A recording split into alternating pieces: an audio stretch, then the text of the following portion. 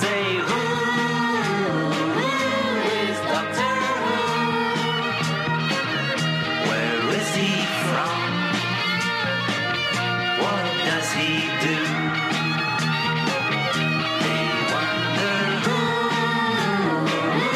is Doctor Who? So I ask you, who's Doctor Who? Welcome back to the Doctor Who Collectors Podcast, the podcast that explores the wielding world of Doctor Who collecting. Those who collect all kinds of Doctor Who merchandise and sometimes just plain Doctor Who. Brought to you in part by Forbidden Planet and Bags Unlimited Incorporated. I am Larry Van Mersbergen, your host, and I've been collecting Doctor Who for 40 years. Collecting Doctor Who is a passion. It is not really a profession. I've been called a professional collector, but I don't really make any money collecting. It's a passion, it's a joy, it's something that makes you happy. If you're trying to do this to make money, all power to you. It's difficult because prices fluctuate. And, I fight hard for reasonable prices for collectibles so people can actually obtain some of these things and be happy with them. And that's just something that has gone with me for the past 41 years and going into my 42nd year.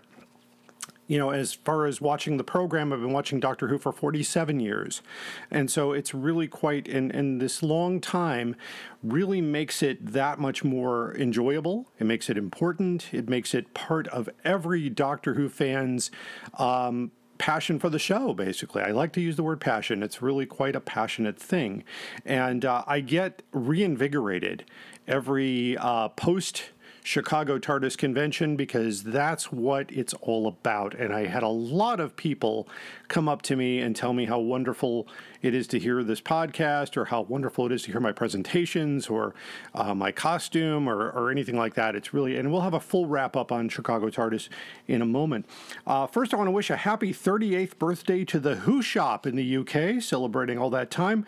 They opened in 1984, which, incidentally, opened the same year I opened one of the first Doctor Who stores in Chicago that exclusively served Doctor Who fans, and we called it Bundles from Britain.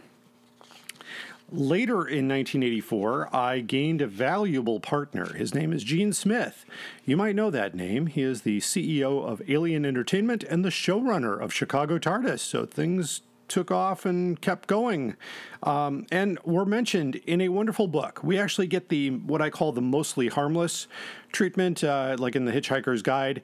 It's a single mention in a book called Red, White, and Who, The Story of Doctor Who in America. Of course, there's a lot of information in that book.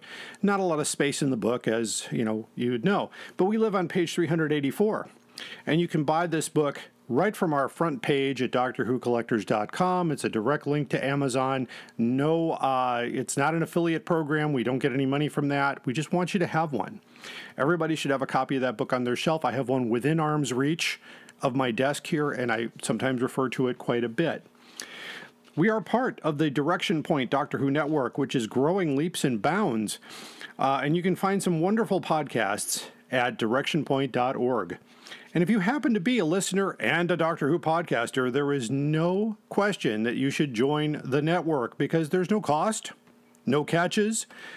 All that is needed is a 30-second trailer for your partner podcast. So a little bit of work on your part, but that will open the door to more people listening to your podcast. So you can join the ranks of great podcasters like this podcast, Time Streams, Police Box in a Junkyard, the Doctor Who Target Book Club, Traveling the Vortex, the Old Doctor Who Show, Time Ram, and Doctor Who Literature. So hopefully I didn't leave anybody out. Speaking of links, of course, every episode I want to include these two links because every collector needs to have these on the top bar of your browser. And that is, first of all, the TARDIS Library at timelash.com. The TARDIS Library is a free place where you can sign up for a free account. No catches there. And you can keep track of your media collection with Doctor Who. It's a great place to create a list of things you want, too, including books, VHS tapes, beta tapes, Laserdiscs, Big Finish recordings, any kind of media. is located there. So unfortunately, not to keep track of your figurines or action figures or things like that. So that's not the place for that, but this is a really good place to start. Now, of course, if you need to do some research on some serious Doctor Who items or even not so serious Doctor Who items, there's a lot of great things out there.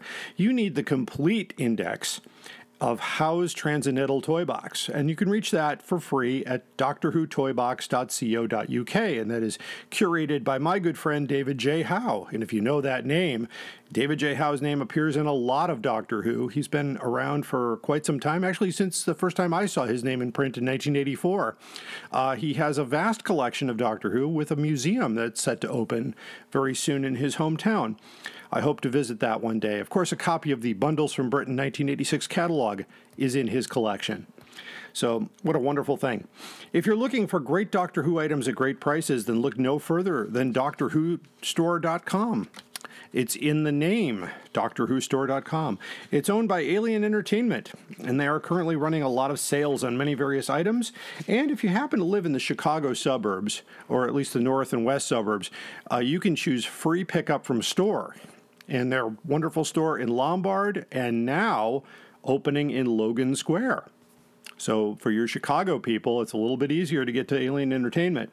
So you can find out more at alienentertainment.com for store locations and hours. And, I hope you visit. It's a wonderful place. And you can find great Doctor Who items at Forbidden Planet, one of our sponsors. Just visit our website and select Doctor Who merchandise links. And don't forget our own eBay store. We have lots of Target books and hardcovers and other items of value that we use the money there to pay our bills at the podcast. So take a look there, especially with the Christmas season upon us. In addition to all of our podcasts posted on our website, we have the complete guide to Doctor Who classic hardcover books. And of course, we do our series as part of this podcast, our series of coverage on those classic hardcovers and what they're worth and where they came from and a little story about each one. So just tune into that. We'll have our classic 1981 episode sometime in the new year. We list a lot of reprints that some people didn't even know existed, and I recently ran across a person who had another copy of the elusive third printing of Loch Ness Monster. So apparently that one got a lot of circulation, which is really interesting. Chicago TARDIS 22 is now in the rearview mirror as of a week ago, and we're looking forward to the 60th anniversary celebration of Chicago TARDIS 2023. I will be back at that conference, probably presenting many different things. Let me wrap up 2022. So what a great convention. It was a great weekend. For starters, I was wearing my Fifth Doctor costume, so got a lot of attention there. A lot of people stopped for photographs and wanted to ask about it and that kind of thing. I participated in the Chicago TARDIS Masquerade as just not to compete, but just to be on stage and have a little fun. And you can see some of those pictures on the Facebook feeds of Chicago TARDIS. And you can also see them on my own page at DoctorWhoCollectors.com or Instagram at DoctorWhoCollectors. So you can check that out. Got to talk to a lot of different Doctor Who people, including some Big Finish actors. Had some one-on-one time with Stephen Noonan, who's the first Doctor with Big Finish. He has agreed to be on the podcast. Had a wonderful, wonderful conversation with Daisy Ashford, and she is an amazing, amazing voice, an amazing person. I really felt drawn to her. She was really quite nice. And she, of course, has two Doctor Who star parents. Her mother being the late Carolyn John, and her father, Geoffrey Beevers, the dilapidated master from The Keeper of Traken. And it was just it'd be interesting to talk to her. Of course, I also spoke with the great Tim Traylor, who will be a guest on the podcast. He is confirmed for after the new year. He voices the third Doctor and is actually going to be narrating the next audiobook, which is Planet of Evil. So it should be quite something. He's got a great voice, a great guy, just a great overall guy. Really enjoyed the fans. And, of course, had some time to spend with my good friend Lauren Cornelius, who plays Dodo Chaplet. And it was great to see her and spend some time with that folks. Also got to spend some time with Jason Haig-Ellery. He's the CEO of Big Finish. He and I connected together and has had some great conversations. He's just a wonderful guy, and we love seeing him at Chicago TARDIS. The big names at Chicago TARDIS, of course, had some time with Fraser Hines, of course, who sings our theme song. Just a wonderful fellow. Helped me out with a few things. Got to talk to him quite a bit. It was really nice. Also spent some one-on-one time with Wendy Padbury, and that was something because I got to talk to her and tell her about our Doctor Who podcast network, which was Direction Point, directly from the Crotons, which is one of my favorite stories. And she was just pleased that, I could quote anything from the Crotons off the top of my head. And she really was wonderful to talk to. We spent quite a bit of time at the meet and greet, mostly with her and Stephen Noonan at our table, but it was really quite nice. Also in attendance there was the Seventh Doctor himself, Sylvester McCoy. I thanked him for the message for our podcast, but he didn't remember. I know he does a lot of those things, so he said I'm glad to do it, and I don't remember it per se, but that's okay. We got him to sign a copy of the Doctor Who magazine I have, where it has him on the cover as the new Doctor from 1987. Also got to talk with Sophie Aldred. She was also in The Power of the Doctor with Sylvester, and I got a picture with her in her Ace jacket. It was really quite fun. She was really nice. Also, didn't get to talk much. I think she was a little shy, but the wonderful Sophia Miles, who played the Madame de Pompadour in the series, and she was very nice, very kind to her fans, but I think she was a little shy, and that's okay. Some of the Doctor Who actors are like that. But it was a lot of fun. I did not see many of the others, so I apologize for the extra noise. My cat, Molly, is joining me on the podcast. She's not speaking much, but wants lots of attention, as they usually do, so I'm trying to do both. Anyway, it was a great convention. My talks went very well. The first thing I did was I did a session called Introduced by Howard Da Silva, Early Doctor Who Viewing Experiences. It was well attended. And I got to show some video of the narrations and things like that. Excuse me.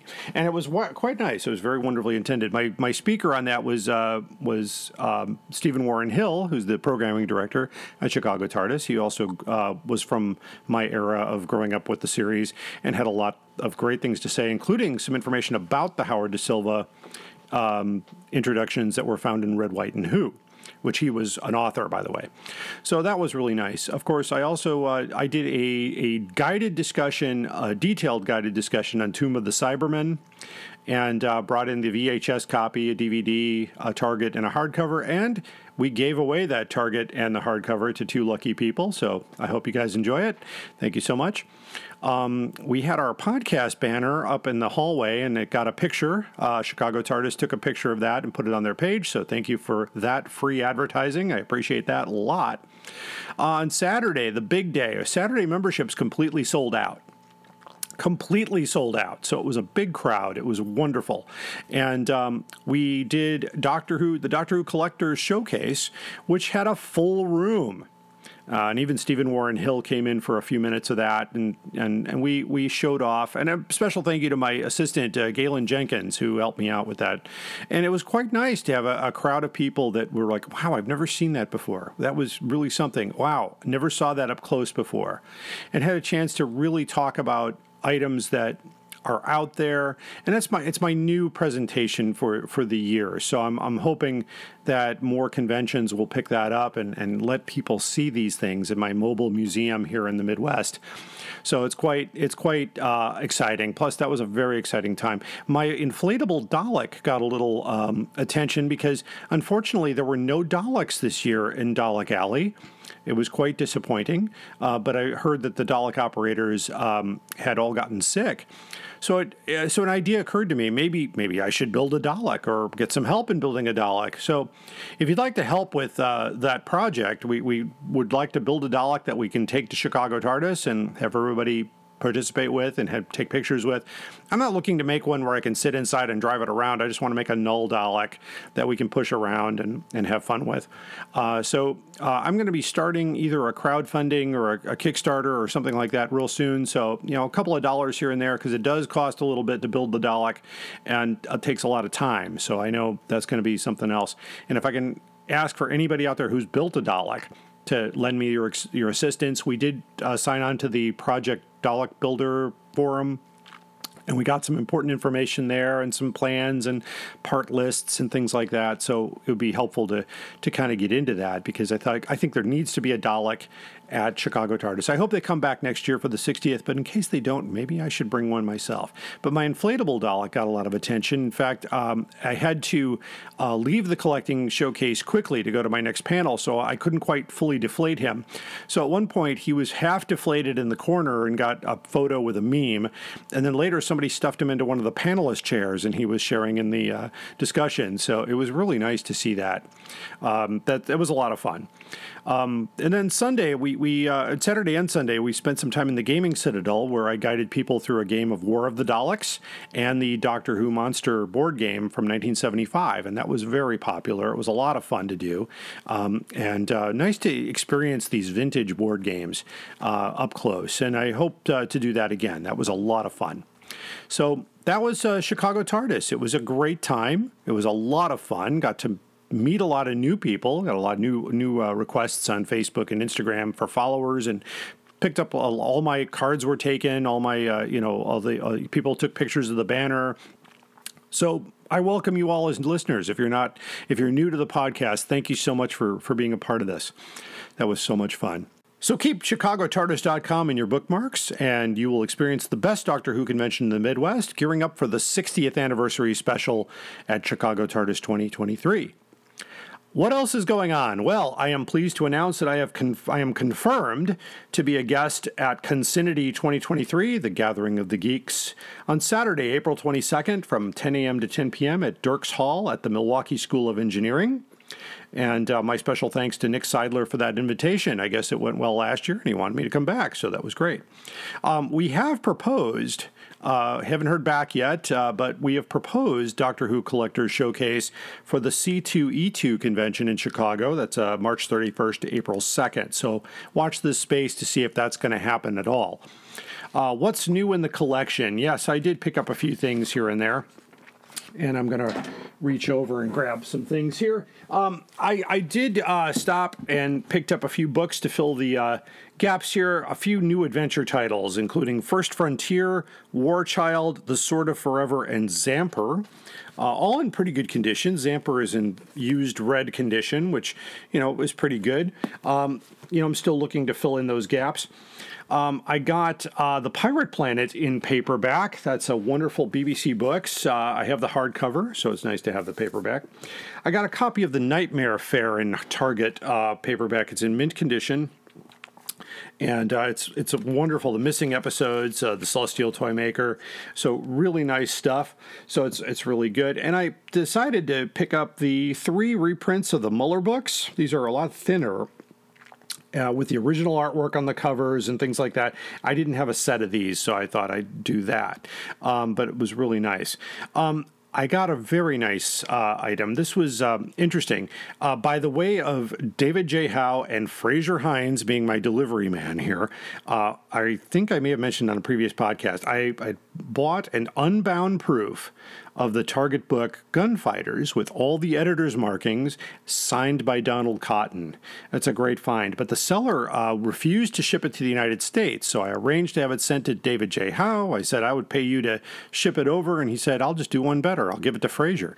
And of course, Fraser was so curious what was in the package. I opened it up in front of him while he was having breakfast, and I showed him what it was, and he said, wow, that's really cool. So, it was really nice to have, it's great to have friends in Doctor Who were in Doctor Who. So that was really quite something. And I will have some pictures of that available soon. I'm still going through it carefully. I want to make sure it's still in good shape and all that stuff. But the seller did tell me that it was a hardcover proof, but it's not. It's actually the Target proof, and it shows that in the markings, especially when the Target library number was wrong and a few other things that were changed. So it was very interesting. I'm going to compare it to the Gunfighters Target book and see how that goes. So it's a good find. Proofs, unbound proofs, another element of Doctor Who collecting. I will do an episode on that when I get a chance in the new year. We've got busy schedule in the new year. I also now have a plunger to go with my Berwick Dalek play suit. Found an original Berwick plunger that matches the Dalek. So now all I need is an eye stalk and a gun, and that will be a complete item. I'm looking forward to that. I just got 2 copies of Doctor Who Magazine issue 584 with David Tennant on the front, and it seems that already copies of that magazine with Ncuti Gatwa on the front cover are going for thousands of dollars on eBay, because I've gotten some emails for the outrageous offer, but I'm waiting to see if I can still get it for cover price before I pursue that, because maybe they've sold out. I have no idea. We love talking to collectors, cosplayers, and anybody who participates in that area of Doctor Who. So you could share your story here. You can become a guest host. We'll turn over the microphone, or I will conduct an interview, whichever you prefer. Just email us at drwhocollectorspodcast@gmail.com. On today's show, we've got a really nice show today. I had a chance to record a live session at Chicago TARDIS presented by Brian Wiga, who is an engineer and built his own sonic screwdriver, which is kind of cool. His talk was called Sonicked Up, and it's about prop collecting, which is kind of an important part of the world of Doctor Who. I don't have any props in my collection, but I have friends who do specialize in collecting props, and Brian Wiga is an expert in that. So his talk, so basically we have a little introductory talk. I met with him after the talk to kind of put some introductory remarks in, so you have a place to go. But then you're basically just going to listen to his talk at Chicago TARDIS, and I want to thank Chicago TARDIS, by the way, for this opportunity. And all of the visuals that he's referring to will have links on our website at drwhocollectors.com. Just go to this episode, and all those links will be posted with this episode. So you won't be left out, because I know it's hard to, when you're listening to this and go, hey, take a look at this. I can't. It's a podcast. And there's no video to go with this for Patreon. So we're just going to do this episode as it is. I want to thank, by the way, speaking of Patreon, I want to thank our patrons. Anybody who supports us on Patreon at this $15 level gets access to all of our additional media, including special videos we do just for those folks, and video copies of the interviews we do with our celebrities, such as David J. House, A.D. Miller, Lauren Cornelius, and including the ones coming down the road with Stephen Noonan, Andrew Skilleter, Tasha Achilleos. We got a lot of great people coming up. So just go to patreon.com/Doctor Who Collectors Podcast for more information. You can also support us at Podbean. So you just go to drwhocollectors.podbean.com, click Become a Patron, and you can give us $1 or $10, whatever you like to help us out with. We are still finally finishing off our fundraiser for Doctor Who legend Peter Purves, who I'm pleased to say I will get booked sometime in the new year to be our guest for a 30-minute talk. He played Steven Taylor with the First Doctor, and we're going to talk not just about merchandise from that era, we're going to talk about his career and his work on Doctor Who, and give you just that perspective from someone who was a companion in the early days of Doctor Who. And he was actually a companion with William Russell for the first for part of the chase. And of course, William Russell just turned 98. I would love to get him, but I imagine that would cost me a little bit more than what we're raising for Mr. Purves. So he'll be my highest ranking guest, so I'm really pleased to get that. So if you'd like to help us out, finish off this donation, just go to our website at drwhocollectors.com, click Donate, enter Peter Purves in the message, and you will be added to the list of sponsors. Our theme song is Who's Doctor Who, composed by Barry Mason and Les Reed, performed by Fraser Hines. And it's just a wonderful song that Mason and Reed wrote. They also wrote many other hits, including It's Not Unusual for Tom Jones. So Led Zeppelin's Jimmy Page plays guitar on it, which is pretty cool. So check that out. You can hear the whole song on YouTube. It's, I believe, in the public domain these days. So I have not, I've tried to reach out to the publishers, but the publishers are not available. So I don't know who owns it now. So we haven't been copyright strike. We got no copyright strikes on YouTube for this theme song yet. So we'll wait and see. If we do, we'll reach out and see if we can work out a permissions deal. Anyway, hopefully you got to meet Fraser at Chicago TARDIS. I spent a lot of time with Fraser. He's a great guy. I would call him a friend. He's a good guy. You can hear this podcast, of course, anywhere you get your podcasts. You're listening to it, so you already have it. But tell your friends. Amazon Music, YouTube, Audible, Podchaser, Podtail, Podbean, and many other providers have this, including Google and things like that. So we are a Direction Point Network podcast, directionpoint.org. After a quick break, where you can hear more about some of our great podcasts, we will have our collection protection main story and today's most outrageous offer. Stay tuned. Hi, I'm Rupert Booth. I am known as Paul Ferry. And my name is Barry Williams. Together, we host Time Ram. Time Ram's a cruel mistress. It's a random number generator. That also. We roll a number from 1 to 13, and that's our doctor. Then 1 to 300 for the story, and then we ram them together. Even if it doesn't make sense. Cruel, I tell you. Time Ram, putting the wrong doctors in the wrong stories, so you don't have to. You're listening to the Doctor Who Collectors Podcast.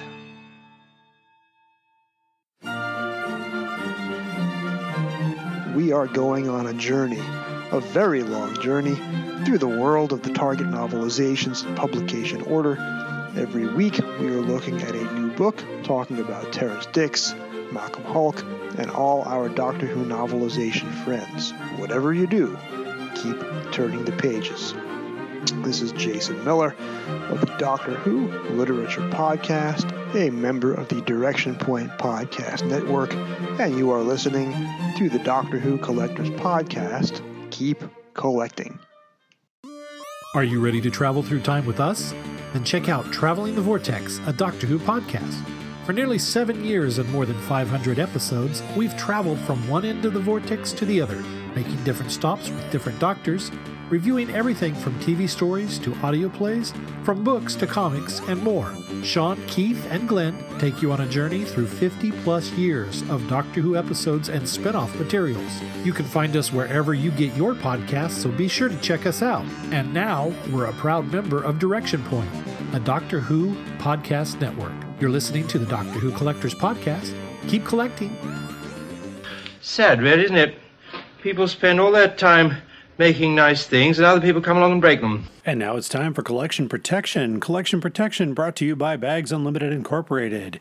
For all of your media protection needs, bagsunlimited.com. Anyway, today we're actually going to be trying to protect or display, in this case, your sonic screwdriver collection and do it safely so that it doesn't fall off a shelf or roll off of a display case or anything like that.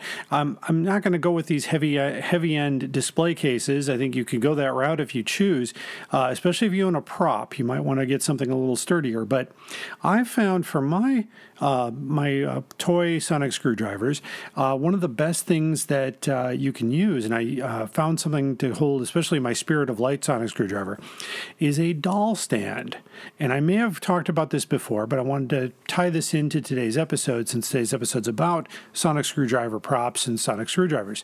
So the sonic screwdrivers are really a lot of fun, but I can recommend a company here. It's called AliExpress, or ALI Express, altogether.com, and they sell every variety of doll stands. Now, in addition to sonic screwdrivers, you can use these to hold your action figures, your Doctor Who figurines, or your plastic mold figures, or anything that, needs to be stood up that doesn't normally stand up by itself. And it really does keep it protected. It's got a plastic base with a support knob at the top that you wrap around the top. And they're very inexpensive. I mean, for some of these, they're as low as a penny a piece up to $11.23, depending on what you're buying and what size you need. You can measure your sonic screwdriver and then get the exact thing you need there. You may also find these same stands on Amazon.com, although I found those to be a little more expensive and the same product. So they are neither company is a sponsor. So I want to just point that out. So there's a lot of different ways. Of course, if you want to go heavy duty on that, you can find some crystal cases and things like IKEA has things like that, or any collection store that deals with collection of sports memorabilia or anything like that. And you can go custom to do that. So I'm not an expert on prop collecting, but I know somebody who is. So that's how that goes. Anyway, so today's collection protection, how to display your sonic screwdrivers or your action figures or anything that needs help standing up. AliExpress.com, AliExpress.com. That's my recommendation for today. You have been listening to Collection Protection. Stay tuned. Hi, I'm Juliet. And I'm Nathan. Experience Doctor Who from the very beginning through a classic fan's eyes. And through the eyes of a new Who fan. Reminisce and relive those classic moments with Nathan as he offers fun insight. Or experience them for the first time with Juliet as she dwells on social issues, history, fashion, and the size of a flashlight. We're the Time Streams podcast. Find us on Spotify, Stitcher, or Apple Podcasts. You're listening to the Doctor Who Collectors Podcast. Keep collecting. Hello, fellow time travelers, and welcome to the Doctor Who Target Book Club podcast, the only podcast to discuss, in story order, all the Doctor Who novelizations. My name is Tony Whitt, and every 2 weeks or so, I'm joined by a 2 to 3 person discussion panel, including our so-called expert who's been a Who fan since 1979. That would be me. We also get the views of intermediate, casual, and novice fans who either have never seen the show or who have never read these books until these podcasts, including Dalton Hughes and Alison Seyfried. You can find us on iTunes, Stitcher, or wherever you find good podcasts, or even ones like ours. You're listening to the Doctor Who Collectors Podcast on the Direction Point Podcast Network. Keep collecting.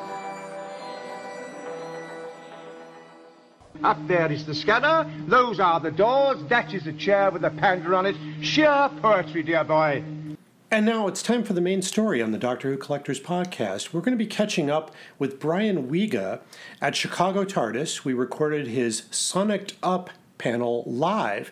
And just to kind of introduce you to what you're about to hear, I'm here with Brian Wiga. Brian, welcome to the podcast. Thanks, Larry. I've been enjoying your deep dives into the dusty corners of fandom, and you know, it's delightful getting lost in the weeds of all the little variations of bits and pieces, because I do that with the sonic screwdriver props, like with the kind of group of nerds that I run with. We're trying to help, like Nick Roboto and various things like that, to try and get all the details exactly right. And Brian Terranova, whose collection of ebooks I use extensively in the panel, he's a madman. He's he can track which pieces on which sonic screwdriver go here or there based on the location of the set screws, and knowing what order stories were filmed in, so you can track damage based on filming order and things like that. And so it's a delight. It's a delight getting lost in the weeds, just as long as you don't actually get lost there. Right. No, and it's a lot of fun to do, and thank you so much for your kind words. I know a lot of collectors want to get into the world of prop collecting, and that's something you're going to hear in this live recording that's coming up. Any initial introductory thoughts here on this area in prop collecting and looking what to look for?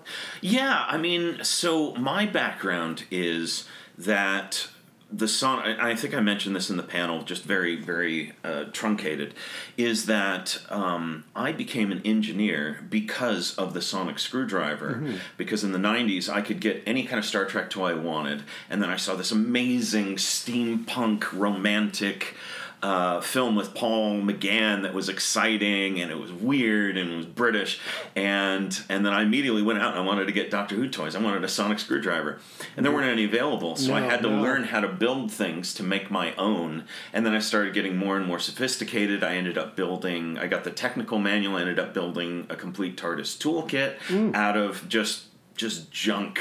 But granted, that's what they made the original out of. Right.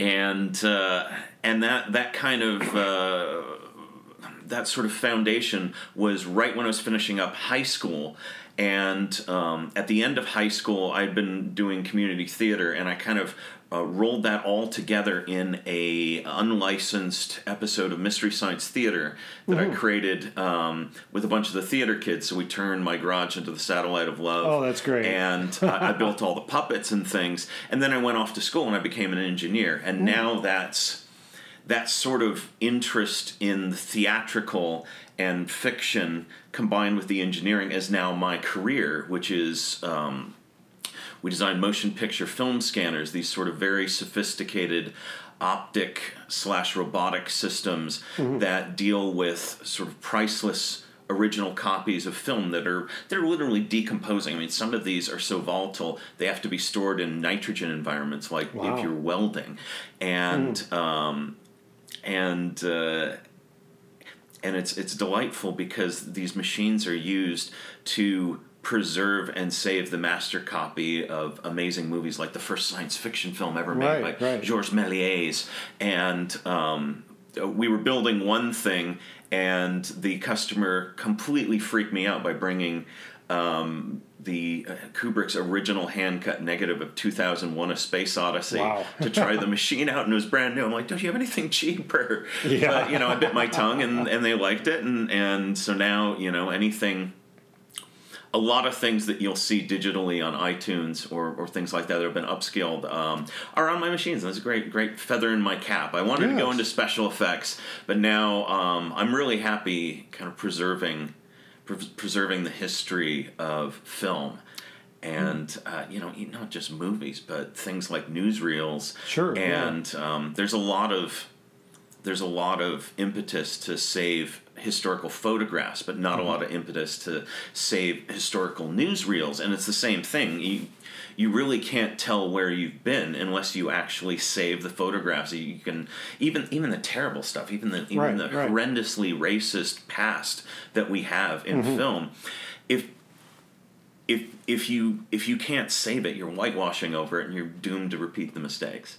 So the sonic screwdriver, this sort of magic wand, multi-tool that could do anything, turned into engineering, which is also in its own way this sort of magical multi-tool that can create anything and do anything. And it's I'm just delighted to be a real-life Swiss Army knife, sonic screwdriver, what have you. And that's great. So, my listeners, what you're about to hear is a pre-recorded presentation by Brian Wiga. All of the things he's going to refer to visually, we will try to have as many links in the description of this podcast as possible so that you can follow along, including any publications he refers to. So I ask you to just stay tuned and enjoy the presentation. It's a wild one. Welcome to I Am Sonic Up, the history of Doctor Who props. My name is Brian. I'm a collector, and I actually have a real interesting story with the sonic screwdriver in that in the 90s, after the TV movie came out, I had been able to get all of these amazing Star Trek toys at every Target, every toy store, where I could get phasers and communicators and tricorders. But then I saw this amazing movie that I loved the whole non-violent aspect of the hero. I loved how British it was. I loved the designs of everything, which was this sort of steampunk amazement before steampunk even existed. And I couldn't find any toys. None of them. So I started making my own. And that started me tinkering on things, and then I got into the puppets from Mystery Science Theater, and we used that to make fun of some Doctor Who that deserved it, Time in the Ronnie, and that has that little through line has traveled throughout my entire career, and now I'm the head of engineering at a robotics company that designs motion picture film scanners that are used to save every vintage movie that you've probably ever seen. They're used all over the world. So like Warner Brothers, everything that Warner Brothers has put up that was before 2000, so all the Batman movies, all the really fun stuff, that's two guys in one of our scanners saving those prints and making them available for streaming.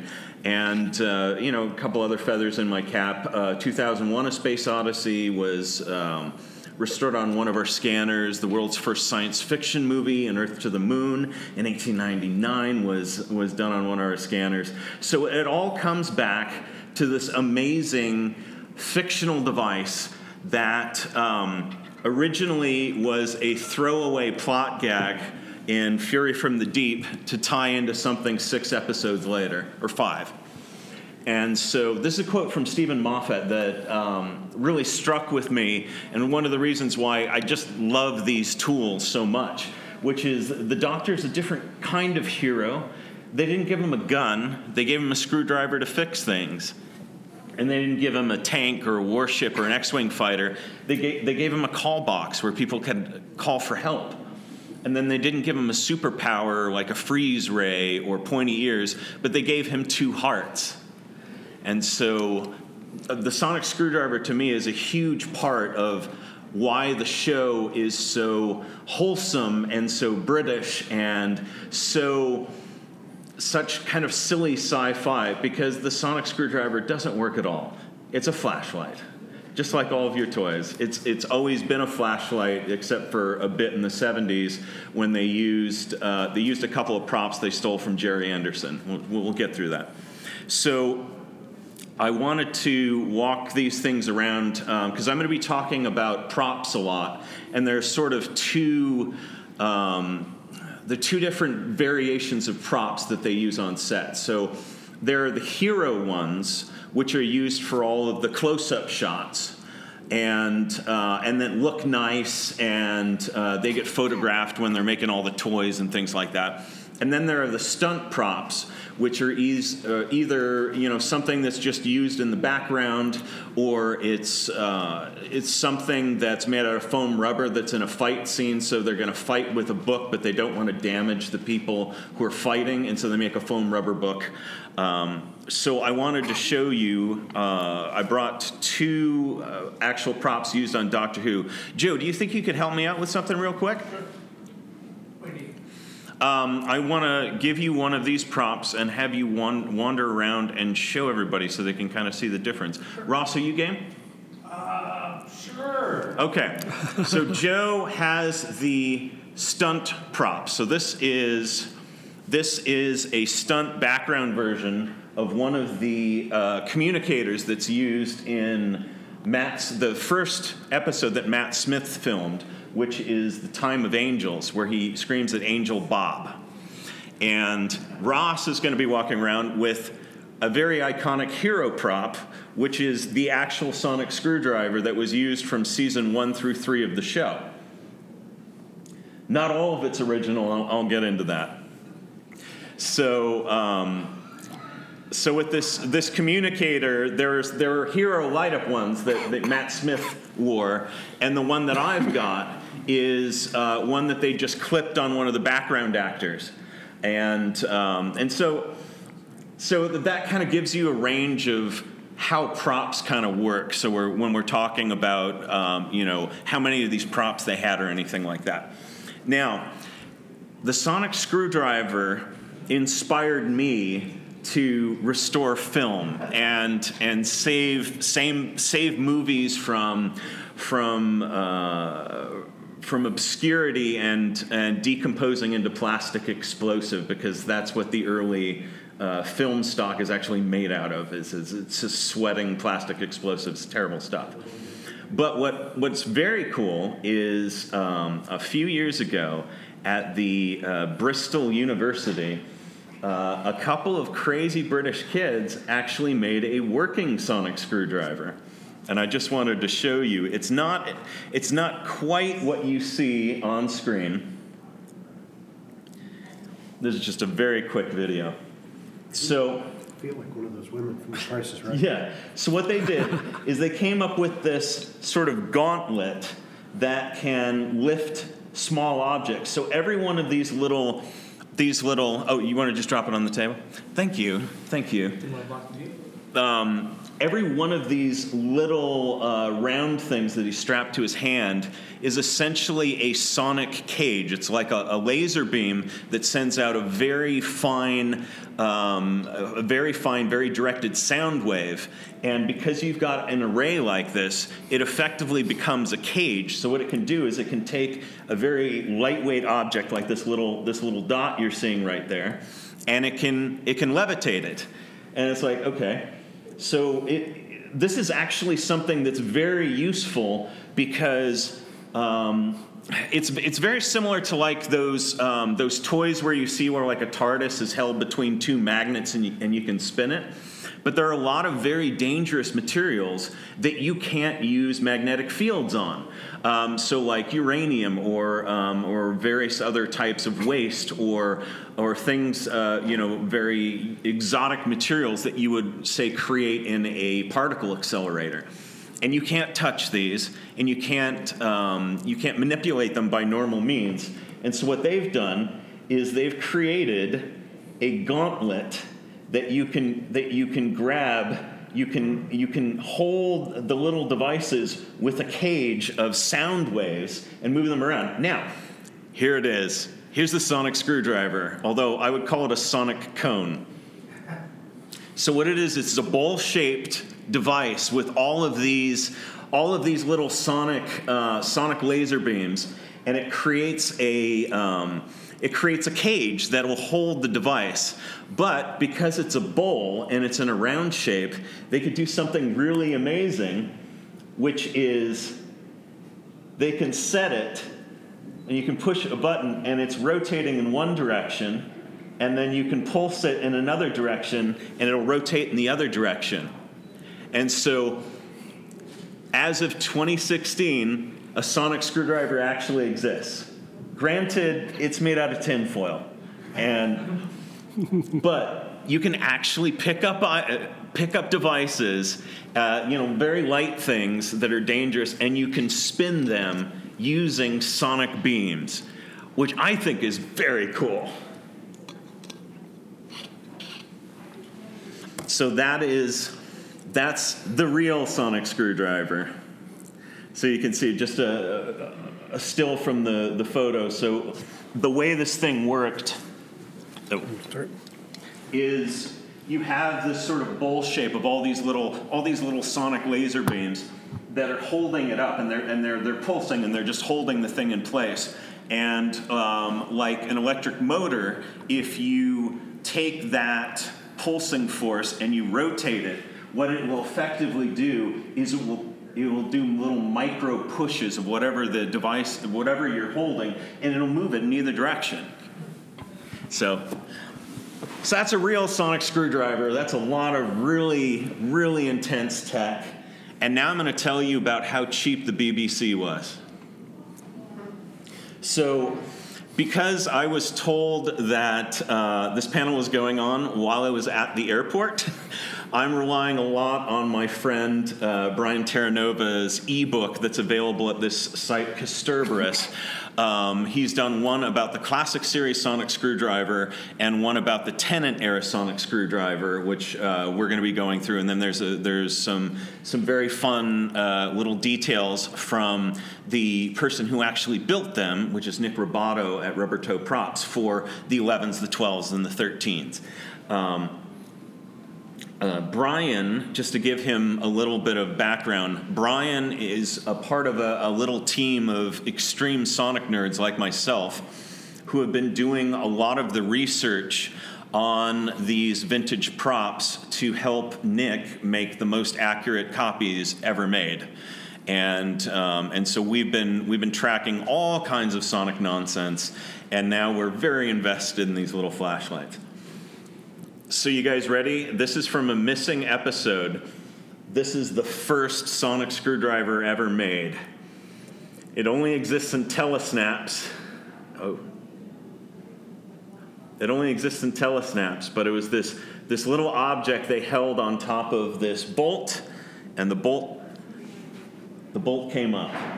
And that was just a throwaway script gag because the villain of this, 5 episodes later, is this seaweed monster that they find can be scared away by sound waves. And so there's this little throwaway scene at the very beginning of the show where Patrick Troughton says, "Oh yeah, I know about sound waves. Here's a sonic screwdriver. Look at what it can do."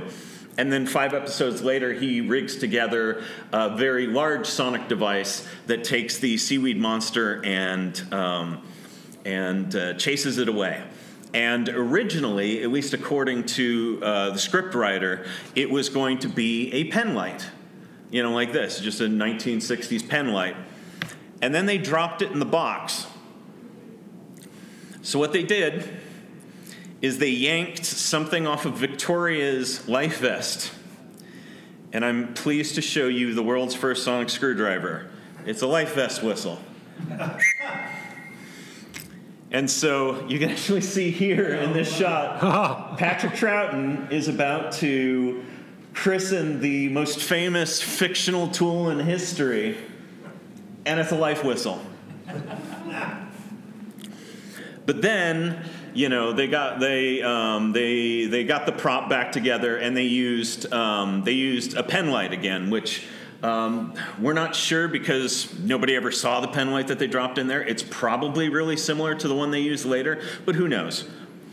So after that, you had a pen light. It was used in one intermediate story as sort of a hollow tube that had a firework in it so he could cut a hole in a wall. But then in the War Games, he uses this style of pen light. This is actually a modern replica because the originals, now that it's been found out what it is, they go for hundreds, thousands of dollars. Ridiculous. But they used this type of pen light that you could get at any corner drugstore. And he showed in the War Games that he was from an advanced civilization by taking a screw out of a gun, just like before. So all the sonic screwdriver was something that they would do an insert shot, and a bolt would move up and a bolt would move down. Then we get to the 70s. Now, can I see your sonic screwdriver, Larry? Thanks.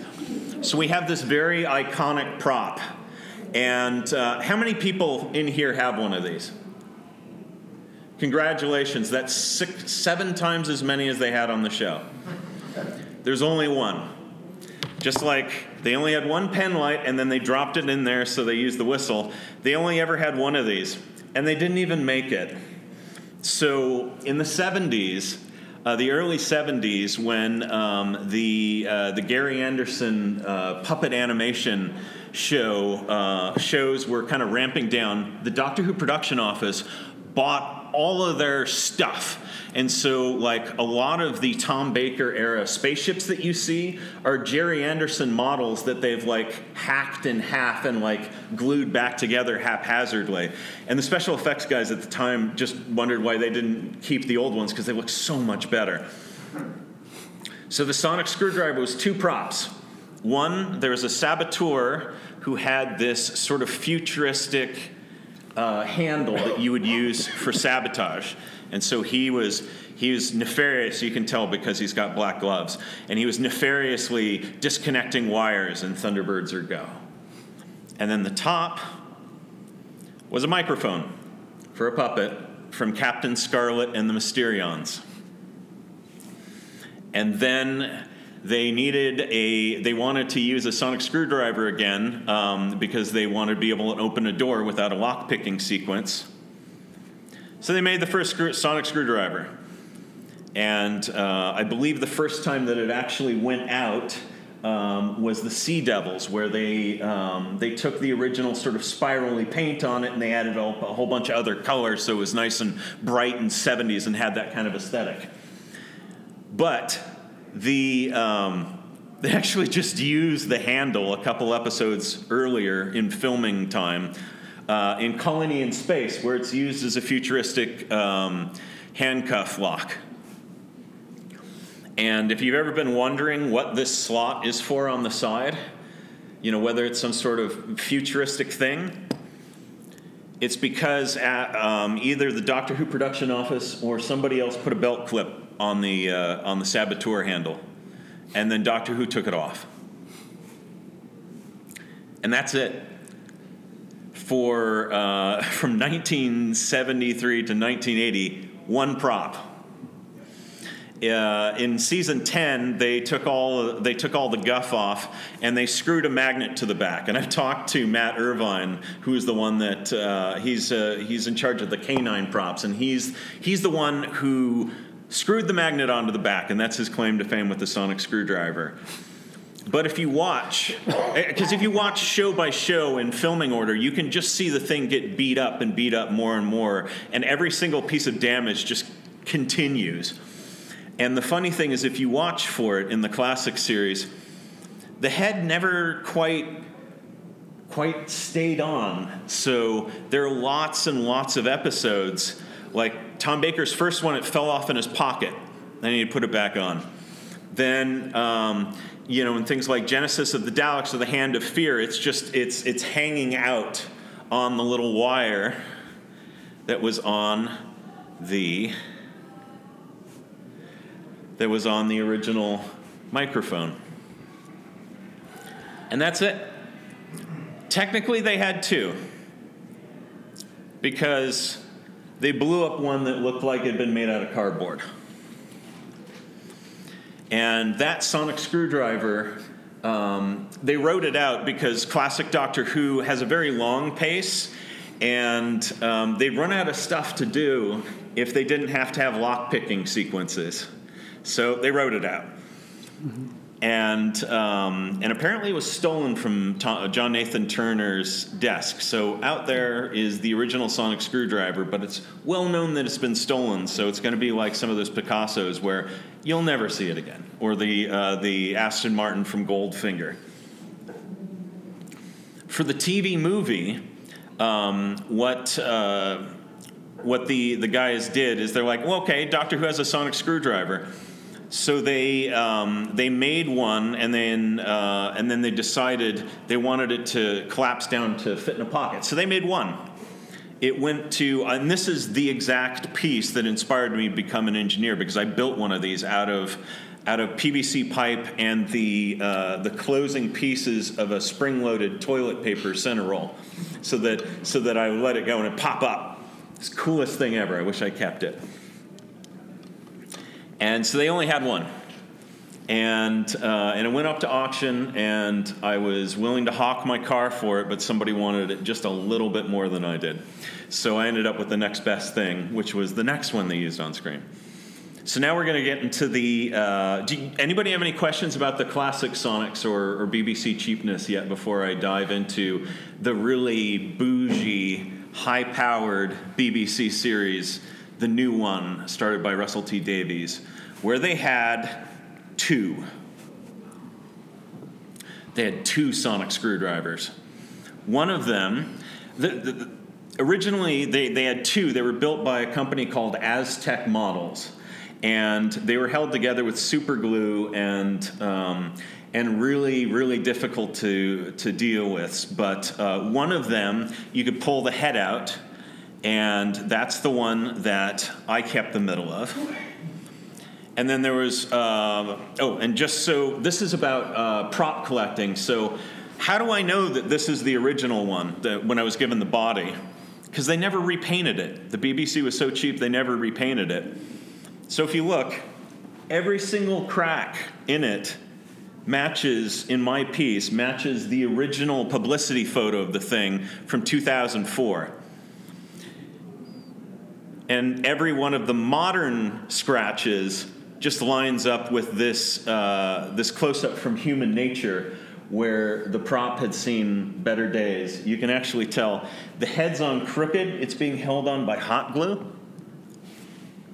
And so right after that, they finally built some more. But I'm going to get into the other one. So mine was sort of the hero prop for quite a few of the series, but you couldn't. You had to cut the camera and then pull the head out. So do the extending action that later on you were just able to do with your thumb.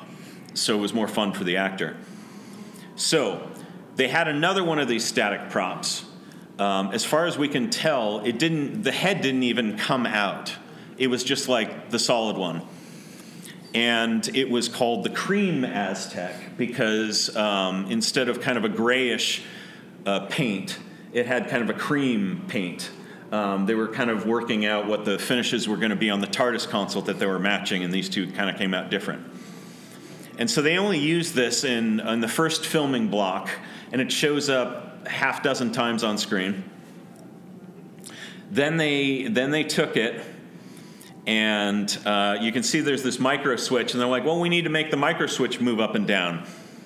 So they cut a giant ugly channel in it so that they could move the micro switch up and down. But then this prop you could only use from one side because if it was pointing in the wrong way, you just see this big ugly channel that they didn't want to see. So that was in series 1 and 2, while my prop, the gray Aztec prop, was being used as sort of the hero close-up prop whenever you needed to see the whole body. This one was sort of the close-up prop that the actor could turn the light on and then extend at the same time. And they're like, well, that's pretty ugly. So in season 3, when they were starting to revamp the props, they took the same body, the same heads, the same electronics, the same everything. They filled in this giant channel with putty. They cut a tiny slider on the other side, and they made kind of the prototype for what we consider the modern David Tennant Sonic. And then they took my body and discarded it and used the end caps. They used the end caps on this guy, the second one that was the cream one, and then they cut it and put 2 different sliders in it.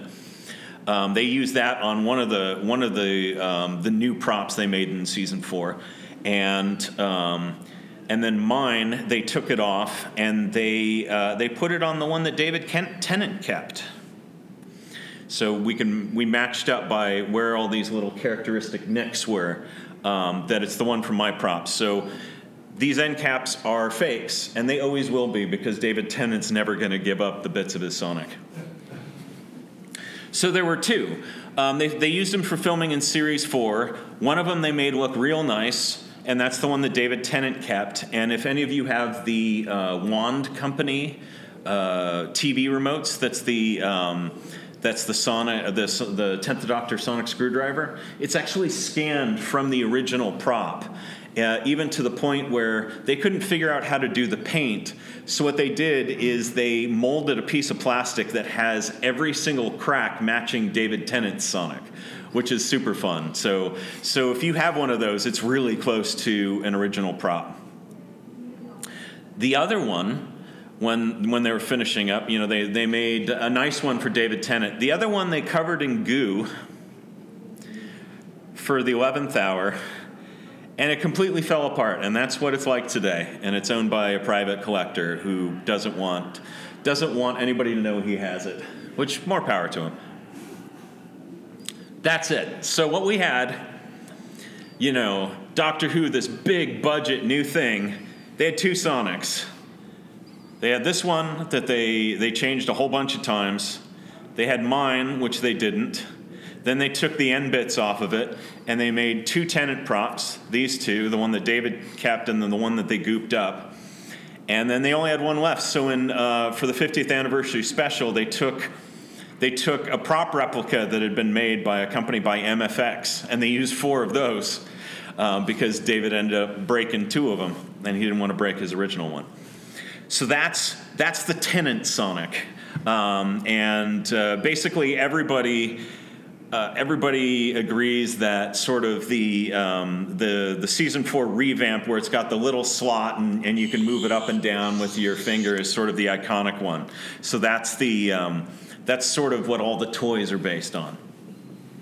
Then you get to the 11th Doctor Sonic screwdriver. You had a new producer. You had a new, larger budget, so they made 4 of them. 4. So how much did 4 of those cost? So the question for the podcast people is how much did 4 of those cost? And basically, Nick Roboto,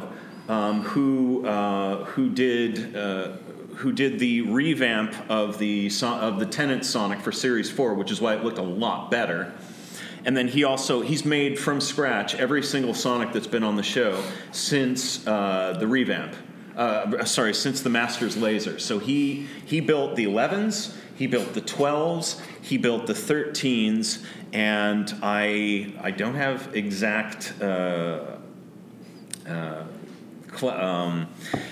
I don't have it confirmed yet, but I have it on very good authority that he made the 14th Doctor Tennant 3.5 new sonic screwdriver. And so I don't know what what he actually charged the studio for, but the first one, which is this guy up here, he made by hand. They gave him a week to make that. They had the concept art, and the whole idea is that this thing would extend a lot further. You would flick it out. You'd flick the cage out with your thumb. You'd toss it back in your hand. You'd pop the cap open, and you'd use it like a CSI mag light, where they're looking around everywhere. And so the original Sonic looked like this. Which, by the way, I'm not going to go into too much detail because Nick Robato's site, Rubber Toe Replicas.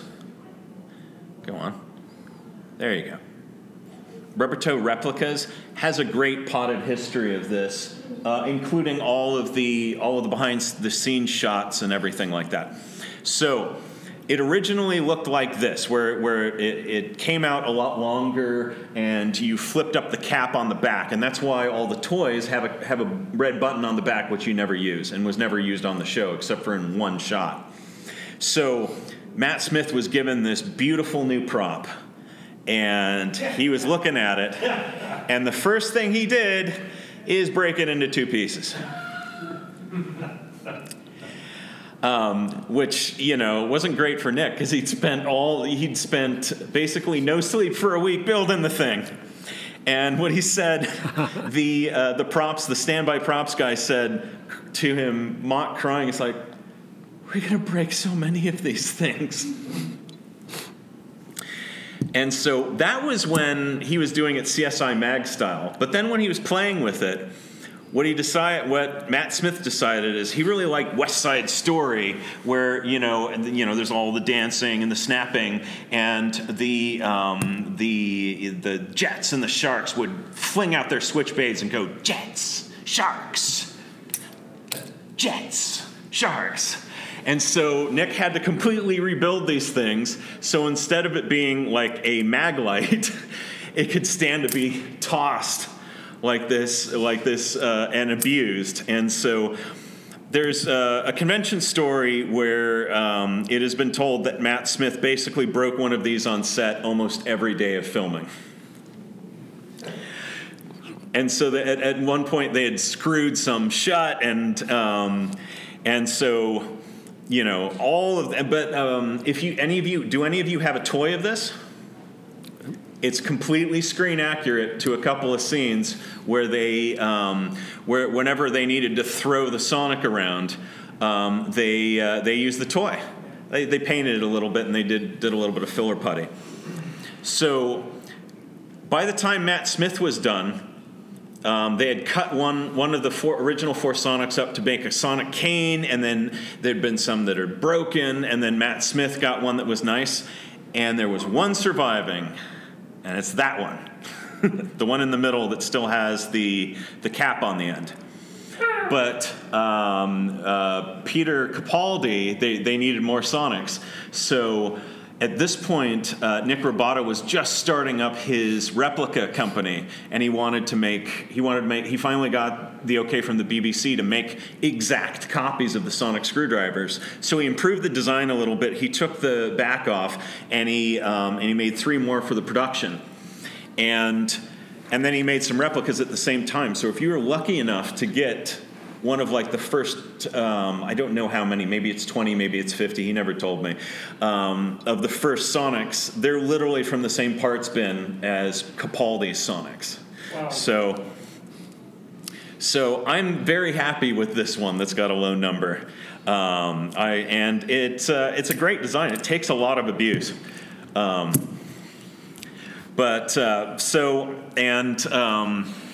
There's a little Easter egg. You guys notice this green little bulb on the end? Yeah. Remember that. It comes in handy later. So then Nick Barbato started making the others, and he had his replica business up and running, and things were pretty easy. So like he made the 12. And again, on his website, he's got a great kind of history showing the concept art and everything that he made. And he made the first one by hand. Then he made a bunch for the production and made some replicas at the same time. So if you're lucky enough to get some of the early ones, there you go. Same parts bin. And he worked really closely with Character Options on this. So, I said, if you've got an 11 Sonic, you're real lucky. It's what was used on screen. If you got a 12 Sonic, you're also lucky because they use stunt ones on screen. So there's like one in Oxygen that a robot guy crushes. That was one of the toys. There was one that he pops in half and uses as a pen in World Enough and Time. I believe that's the name of it. The one with the creepy Cyberman with flesh hands. That's a toy, and the toys are remarkably accurate, like exceptionally accurate, because when he made a whole bunch for the production, he also made one without all the paint and the finishes on it to the toy company, and they scanned it, and that's what they made the toy out of. So if you hold this next to a toy, it's really close. There's a difference in a couple of rivets and things, and this sort of claw-y business, it doesn't open up, it's molded as one piece, but it's dead on. Everything else is the same. Did it open up on the show? No, they never ended up opening up the little claw things on the side. Nick also did a really cool thing where on the back there was a screw hole. You see how it's got this sort of square cage section on the top? Yeah. On the back there's one screw, and it pulls off, and then there's just a little pipe on it and the lights. And the idea is that the production wanted to be able to have different attachments on it. And they never ended up using it. But, it's an iconic prop. It's, if it had been used more than like one season and some specials, it probably would have had all that those cool stuff. Yeah. I wish they would make more 10 ones, really. Yeah. I had to go on Etsy to get a special one last year. Oh, okay. It's a hybrid of the 4th Doctor one, the 10th Doctor one. Oh, yeah. There's tons of customs and stuff. If you want to get like super crispy, accurate ones, Nick Barbato, having built the first set, he's the one. Anytime he opens up a run for his, they are dead on. I have it on good authority that somebody had some very good reference to make an earlier version of one by a company called Little Shop Props, who I sent full measurements of my original prop, and they've made. They're making copies of the original 2 Sonic screwdrivers that were used in seasons 1 through 3. So the one with the ugly channel and mine. Okay, because my one is getting up there now. Yeah, I mean, if you can get the remote control, like I said, it's so dead on to to Tenet Sonic, it's pretty good. I just can't risk it, though, because the batteries might not work. Yeah. I mean, the Wand Company is super cool about telling you how to replace them, but it is something that you need a soldering iron and a little bit of patience.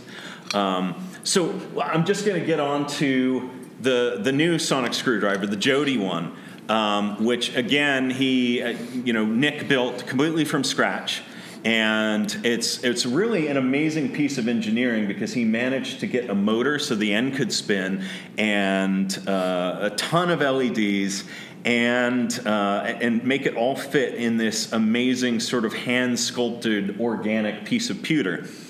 Now, if you're wondering how Nick made them worked with them to decide what finish this Sonic could be, he had the concept art, and he brought them a ray gun that he had made before he had the sonic screwdriver license from the BBC. He made a whole bunch of really cool ray guns and wrist devices, one of which ended up on the show with Capaldi. And with this ray gun, he very cheekily reused the bulbs from the 11th Doctor Sonic to be part of this giant light-up, amazing actuator. But then that was the sort of proof of concept, and that's how the 13th Doctor Sonic Screwdriver is cast out of pewter. And so this is just one last little behind-the-scenes bit of him building the Sonic things. So he sculpted this thing out of just basically putty, and then that Sheffield steel mark that's in the back, he etched it with a laser, and then cast the whole thing in pewter so it looks like one of those spoons that has the thing in it. So now I'm just going to talk real briefly about screen use props, because I've got a few, and how can you avoid getting ripped off. And so if you see it on eBay, it's fake. If it's available for less money than what would be considered way too much money, it's fake. So this is one of my pieces. Like I mentioned, this communicator here is the Angel Bob communicator, is the stunt one. This is one of the Hero light up ones that I got it from a reputable collector, which I don't know if his name he wants to be known, so I'm not going to say who it is. But so I got it from him, so I was pretty sure. But then they all have different weathering styles, and I was able to match it exactly to the scene where Matt Smith screams at Angel Bob and says the iconic line, "We have comfy chairs." And so that's a pretty good way to say, okay, I'm pretty sure that that's actually a prop. Also, the internal construction of it is way too much work if somebody was going to try and make a fake. I also have been involved with restoring the TARDIS console, the one from the McGann TV movie, and Phil Siegel had the original TARDIS toolkit and gifted it to us, and it included a pre-production sonic screwdriver that, as far as we can tell, was never actually used on screen, but it's a prop that was available from a place called 800 Trekker that they weathered up and painted. They used the 800 Trekker TARDIS keys too. Yep. Yes. And so they did a really crummy paint job on the bullet and everything.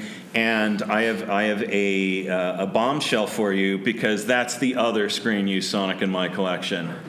No, I'm lying. Because I've seen the original, I was able to make one where every single mark, every single scratch, every single paint splatter is exactly the same as the original. So screen matching is not necessarily the smoking gun, but it's a really good start.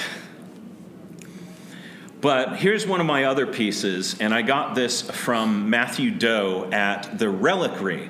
So right now he's doing a lot of, what he does is he works with people like Mike Tucker that are restoring really interesting props, especially ones with foam rubber. And when bits fall up, he cuts them up and he makes little displays so that you can have a little tiny thing to throw on your shelf, a paperweight. And I got from him these two pawns from my favorite Doctor Who story of all time, The Curse of Fenric. And I was really jazzed to get the pawns because half of the chess set went up in flames, as you might remember, and there weren't very many left, but I wanted one of each of the pawns so that they could work together. So this is the Reliquary. And if you're wondering, why would I trust Matt Doe, is because he's been thanked and mentioned by Mike Tucker in a few different places, so you know that he at least knows Mike Tucker. Or if you have the Target storybook, Mike Tucker wrote a story in this, and the first sentence is, "Private Matt Doe stared into the thick November fog," and so he put his friend in the book and then kills him violently, because that's what friends do. There's one other place that you can that I know you can trust, and there's this eBay site called Collectors Props Wales, which basically took all of the stuff that was discarded when the Doctor Who studio moved from Rothlock to the new RTD location. And so they have a whole bunch of pieces. Some of them are iconic, some of them aren't. But as you can see, the prices are like, oh wow, that's way too much money, which means that it's an actual prop. So like, for example, here we've got, for £200, you can get one of the emoji discs that was stuck onto people's backs from Smile. And next to it, you can get one of the lights that was from the Dalek spaceship in Revolution of the Daleks, which I bought one of these because it turns out they reuse these, and it's exactly what my favorite companion, Ace, blew up in the Centenary Special. She strapped her new Nitro 9 to a couple of these, so I just had to get one. So that's a potted history of props. And the story is fictional devices are magic. The BBC is very cheap. Scientists have made amazing things based on the sonic screwdriver anyway. And if you want to get Doctor Who props, don't get ripped off. A big thank you to my guest, Brian Wiega here, the Doctor Who Collectors Podcast, main story for props and the history of the sonic screwdriver. So I thank you for being here. And we're live at Chicago TARDIS, so thank you all for being here. And I know Brian will be around if you have specific one-on-one questions that you want to I'm happy. You could see, like, I could talk about this stuff for hours, and I hope it wasn't too dry. But it was the stuff that I find really interesting. I found it riveting, actually. Yeah. Very, and I'll be around. I'll always have the Screen Use Sonic on me, so if you see me, feel free to just ask nicely for a selfie.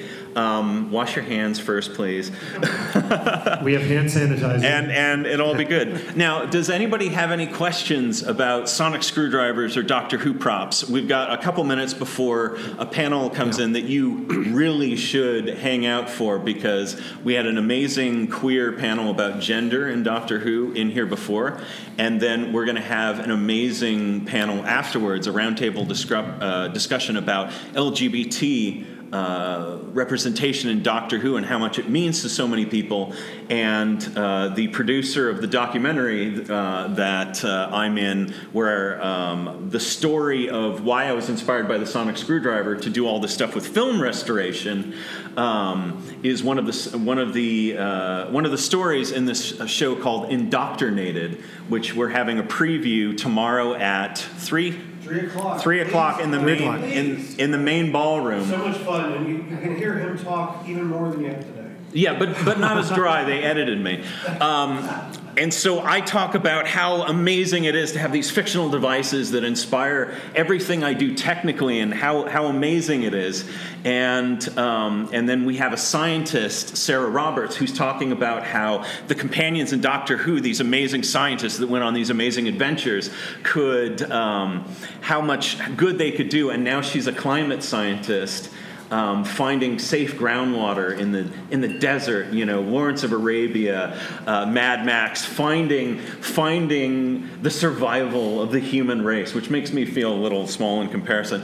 And then we have Lee Hurtado, who has sadly passed away, but Doctor Who was a very large part of the comfort that he had at the end of his life. And then he also took Doctor Who and his passion about Doctor Who and was instrumental in a theme park that is fully wheelchair accessible, so wheelchair kids could get on every single ride. And I just think that's the coolest thing ever. So I've got a time for maybe 2 deep dive nerd questions if anybody wants to know any more about Sonics. Yes? Do you know if anyone has made a replica of the Sonic Trawl for River Song? Yes. Okay, I actually was commissioned to make one once, and apparently when it was shown to Alex Kingston, she did not want to give it back to the person I made it for because I integrated sound and lights into it. Oh, yes. From one of your build your own Sonics. Yeah. She claims she's never seen one other than the prop that was used. Yeah. No, that's super cool. There was only one Sonic Trowel. You know, the BBC super high budget show. They have this new amazing thing that they're probably going to make 1 billion toys out of, the Sonic Trowel, and they made one. They had this amazing new prop that was a Sonic cane, and they made one. They had this amazing new laser screwdriver, and they made thousands of toys, and they had one. So that's the story of the BBC in a nutshell. Anybody else before I quiet myself? So yes, you will get ripped off on eBay. Many years ago, I bought what I think said a screen-used cider head. There are so many fake eBay sales out there. I mean, if you want to learn all about that, go back about 5 or 6 episodes of the Doctor Who Collectors podcast, and I unveil the fraud, the rip-off artists, and the price gougers. And some people are nodding their heads because they've heard the episode. Well, that was from Elihu, right? That was that panel. There was a panel at Elihu, but I did a special episode on fraudsters out there. So it was quite it's unfortunate. Yeah. And don't feel bad if you're duped. You just because. Ross was telling me a story about how they're trying to create remember the Alamo Museum in the actual town of the Alamo, and the musician Phil Collins is one of the biggest Alamo collectors in existence, and he has this huge collection that's going to be part of this museum, and people have been selling him a lot of bum stuff. So when they started putting together the exhibit, they're like, oh. These aren't real.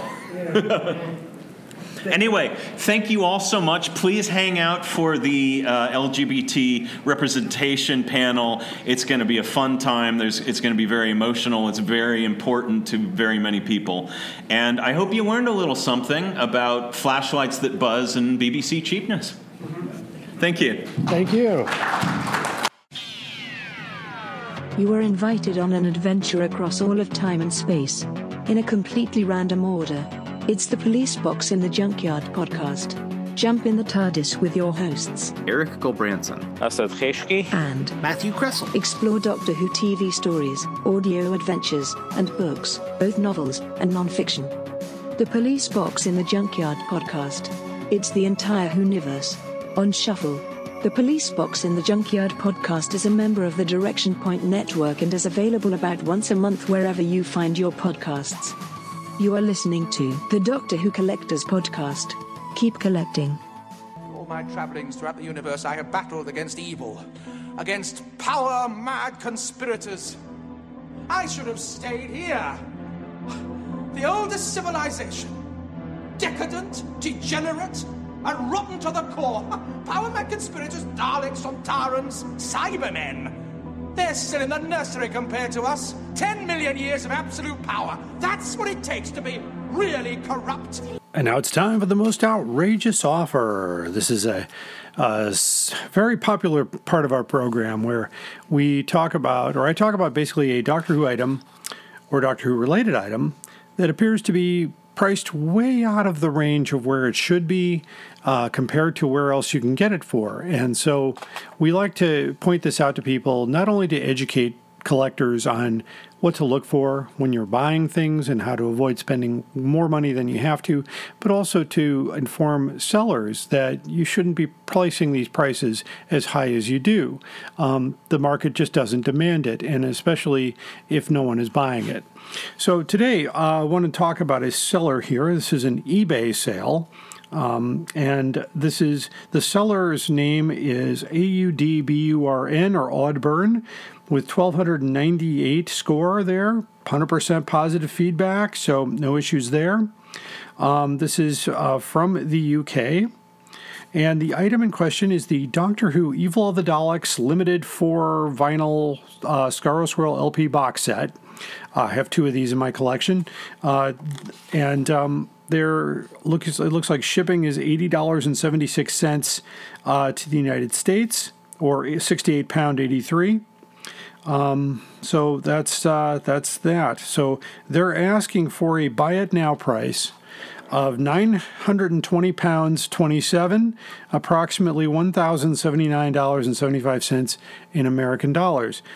So I'm just going to point out that this seems a bit outrageous to me, considering it is most likely a little under 10 times the actual value or price for this particular vinyl album. I do remember buying this new from Amazon, and I have one that's still in the manufacturer's packaging and one that's open. So I wanted to let you know that you can still get this product here. We did some research here and found on Amazon.com. So Amazon US and UK, Doctor Who, the same product here. This is Evil of the Daleks, BBC TV soundtrack, deluxe edition, color vinyl box set, same exact thing. And by the way, the price here, let's see, shipping, doesn't have a shipping price on here per se, but the price new is $116.96, which is about what it's about worth. I would agree with that. Ships within 3 to 4 days on Amazon. This is Amazon.com. So it's sold from a shop in the UK. So, and it includes free shipping. Oh, free shipping. Yeah, there you go. Free shipping. So $116.96 for free shipping. So there you go. And by the way, just so you know, you can also get the Daleks Master Plan original vinyl for $125 on Amazon. So there's no reason to pay $1,000 for this set. Just not worth it. And do your research. We always say, it's always let the buyer beware, but make sure that you're thoroughly investigating what you're looking for. If you're looking to collect this particular item or you want to listen to it, it's a wonderful thing to listen to as well. Warm vinyl sound. I think it's amazing.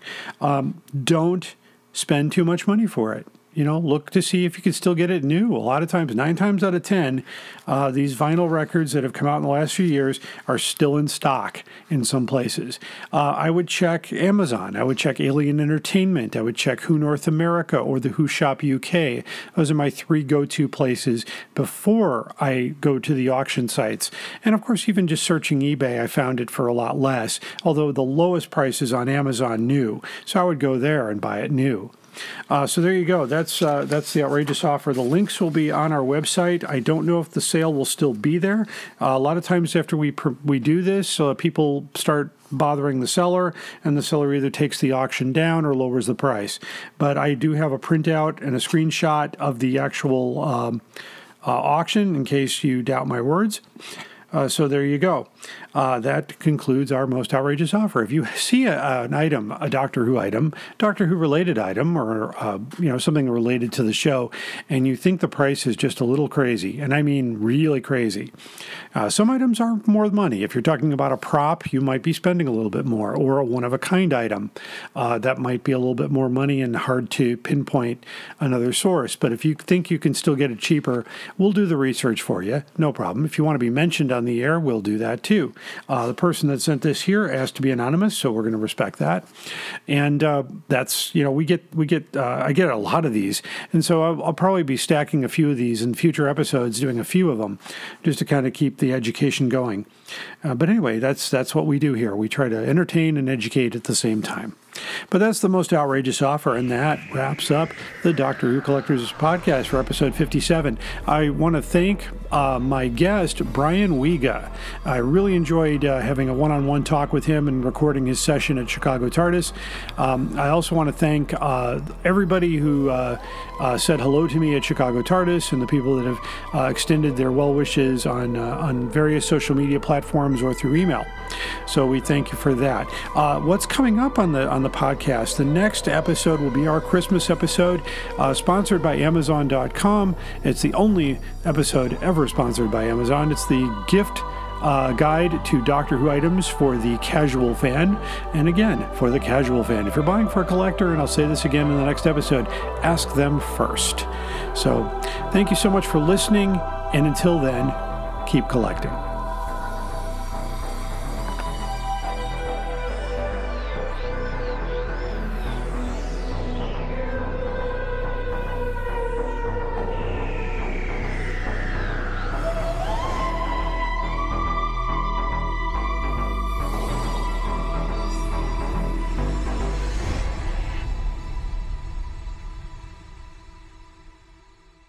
Direction point! Direction point! A Doctor Who podcast network.